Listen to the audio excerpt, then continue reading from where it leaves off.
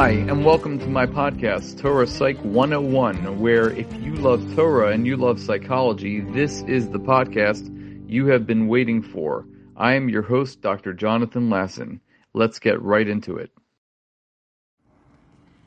Many of us have heard the expression that youth is wasted on the young. Now, obviously, kids experience youth, but many people certainly wish that they could reduce some parts of their lives, particularly that of their youth. And as we mentioned the story a few weeks ago of a great Eloi, when he came to America for the first time, he saw these school children who were playing soccer, and the great Talmid Chacham started to cry when he saw this. And his Talmidim were baffled at first, and he thought maybe the Rav was crying because he felt that these kids were wasting their time playing soccer and they should have been inside the Beis Medrash learning. But that wasn't what the Rav said. The Rav said he was crying because he felt if he had the opportunity to play soccer when he was a kid, then he would become even a greater Talmid Chacham than he is right now. Now, this was an unexpected response that the Talmidim heard, but he explained further that growing up requires stages. Kids need to be kids. Kids need to do things that kids do, such as playing ball, playing checkers, playing whatever they want to play as their kids. So he understood that we all grow up in stages, and this is what perhaps was intended in a very peculiar sequence of events that occurred between Paro and Yaakov. We see that Paro, when he met Yaakov, he asks Yaakov, "How many are the days of the years of your life?" Which sounds like a very strange way of asking, "How old are you?"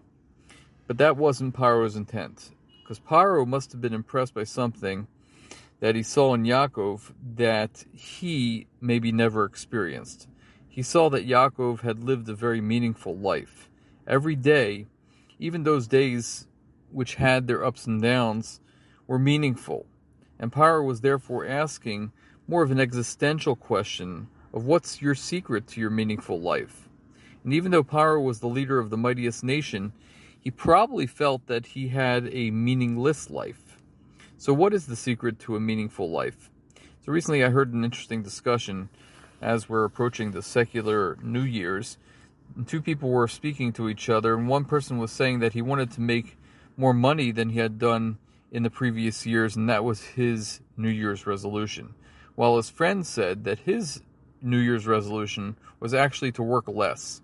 And he reasoned that his days were not more fulfilled because he was working more, but he wanted to spend more time with his wife and his 2 golden retrievers. That's how he would make more out of life. There's an old phrase, I think it's also a song, that says that you could spend all your time making money, or you could spend all your money making time. And Yaakov had all the money that he needed, and what he wanted and he needed was more time to learn and develop his relationships so that the 12 Shvatim, the 12 tribes, would be set up for success. So Paro must have noticed something intrinsically missing from his own life, and maybe he was a narcissist and he couldn't understand why somebody would not want to make so much money or even more money. In fact, I think he was a narcissist. He certainly went down to the Nile enough to gaze at his own reflection, which was the downfall of the mythological Narcissus. And maybe, just maybe, he had a fleeting moment of lucidity when meeting someone as accomplished as Yaakov. So my bracha to everybody for a good Gebench to Shabbos is to look for ways to make our lives more meaningful. Perhaps maybe we should spend more of our money making time. Have a wonderful and meaningful Shabbos.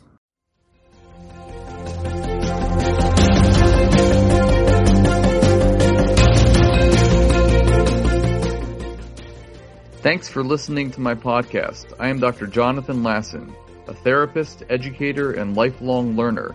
I'd love to hear your comments, thoughts, and suggestions by emailing me at jonathanlasson2018@gmail.com. That's JONATHANLASSON 2018@gmail.com. I look forward to hearing from you and learning from you. I hope you enjoyed this podcast and are psyched for our next Torah Psych podcast.